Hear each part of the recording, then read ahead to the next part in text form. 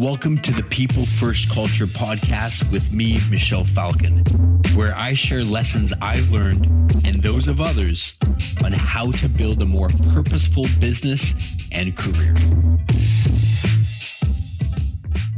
Hey everyone, welcome to the People First Culture podcast. I am Michelle Falcon. Thank you for listening to another episode, or if this is your first time, welcome. I touch on all things related to developing a great career, growing a business through company culture, customer experience, and employee performance.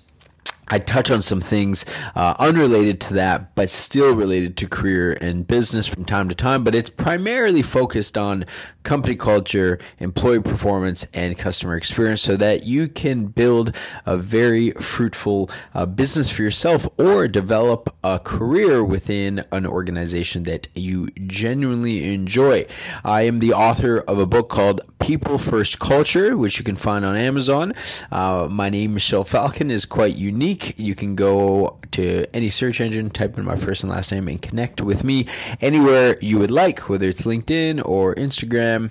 And I'm a keynote speaker. So companies hire me to speak at their events on topics related to the ones I just mentioned. And this episode is going to be a short one, but I think it's valuable because it has provided me a lot of value throughout my career, but I've also coached my team members, the individuals who report into me, to use this tactic that's very simple, and it will cost you absolutely $0, but it's going to help you stand out amongst other individuals within your organization who you may be competing with for that next great promotion. Now, forgetting tasks at work after they've been shared with you by your leader is absolutely preventable. I've heard people say, I have a bad memory, but to be very frank, it's an excuse. Forgetting things is derived from lack of preparation or having a system to be able to support your memory, whether it is good or bad. We all have the opportunity to do this simple task to be able to make sure that when things are said to us once, they only need to be said to us that one time. I can tell you firsthand, the individuals that I work with the best, the people who report into me, that I have the most confidence in, the individuals that I will want to keep very close to the company. And often that means make sure that we're paying them as much as we can to make sure that they're satisfied, are the individuals who give me peace of mind.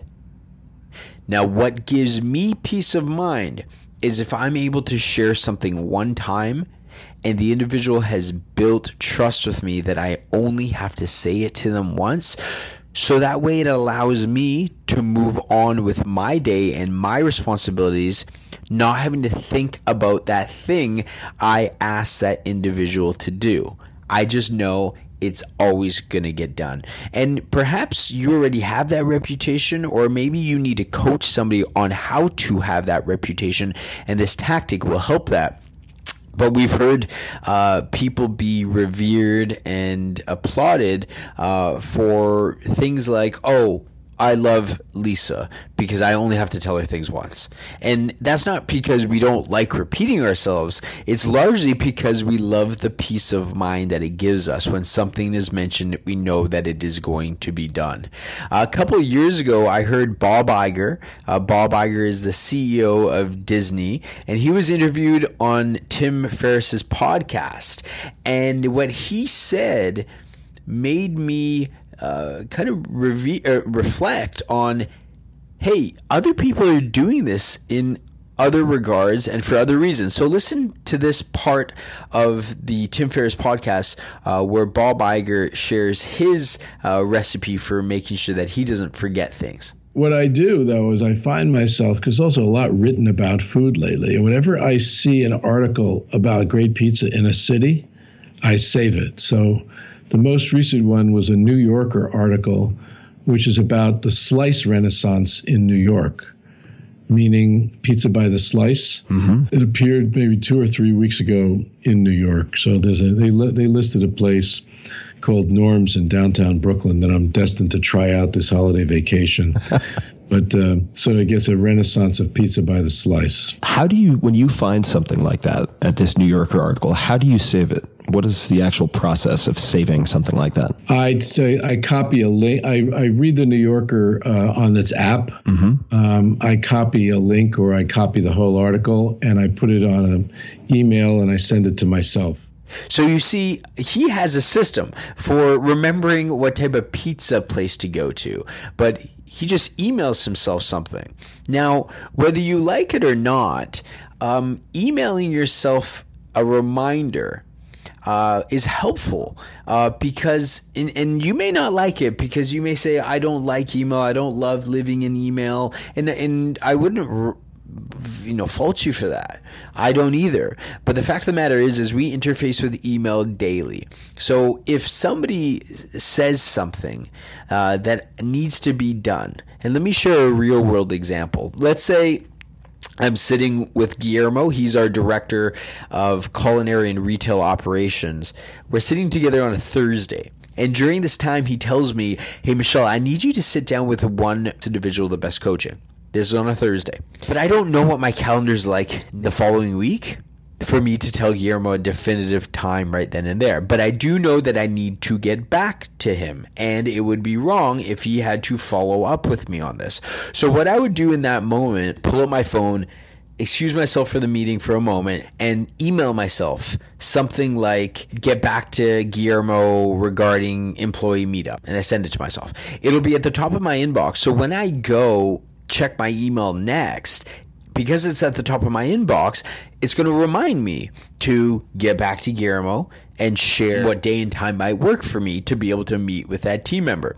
See, this is a problem with writing it down in your notebook. Your notebook doesn't have that ability to remind you of things. How do you know to check page 37 of your notebook?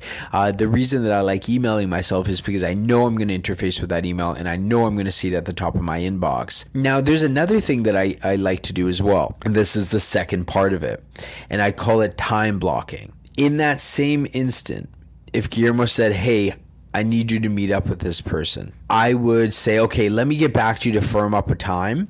But for now, I'm just going to time block Tuesday from 9 a.m. to 10 a.m. When I go and schedule my week on Friday, so remember, I'm meeting with Guillermo on Thursday. I just time block something on Tuesday from 9 a.m. to 10 a.m. as a placeholder meeting on my calendar. When I go to sit down on the Friday, so the day after I meet with Guillermo, I'm going to take a look at what's on my calendar for the following week. I'll see that I have that placeholder meeting Tuesday from 9 to 10. That's going to remind me, oh, right, I need to get back with Guillermo on a definitive date and time to meet with that team member. This isn't leaving it to chance. Some people will say, oh, I have a phenomenal memory. I don't need to write it down, or I don't need to have a system. Your memory isn't that great. Things are going to get past you. I take a lot of pride in things rarely get past me because of the time blocking or just simply emailing myself.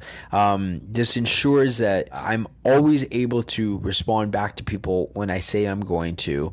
And it's been extremely valuable for me, largely because people know that I'm going to do things when I say I'm going to do it. And for any individual, regardless of how experienced you might be, but in particular for individuals that are just starting out their careers, one of the best things that you can do is give the person you report into peace of mind, and they will open their wallets for you to ensure that you are properly compensated, because they don't want you to leave because you give them that peace of mind, and they equate a lot of money to that peace of mind. So that is a short message for today's episode. Thank you so much for listening.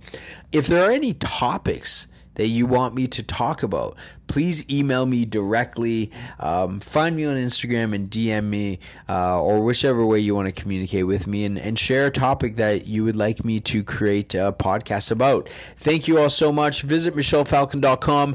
Jump on my email list where I email my list every single week with the latest podcasts. So thank you, take care, and I will see you on the next episode.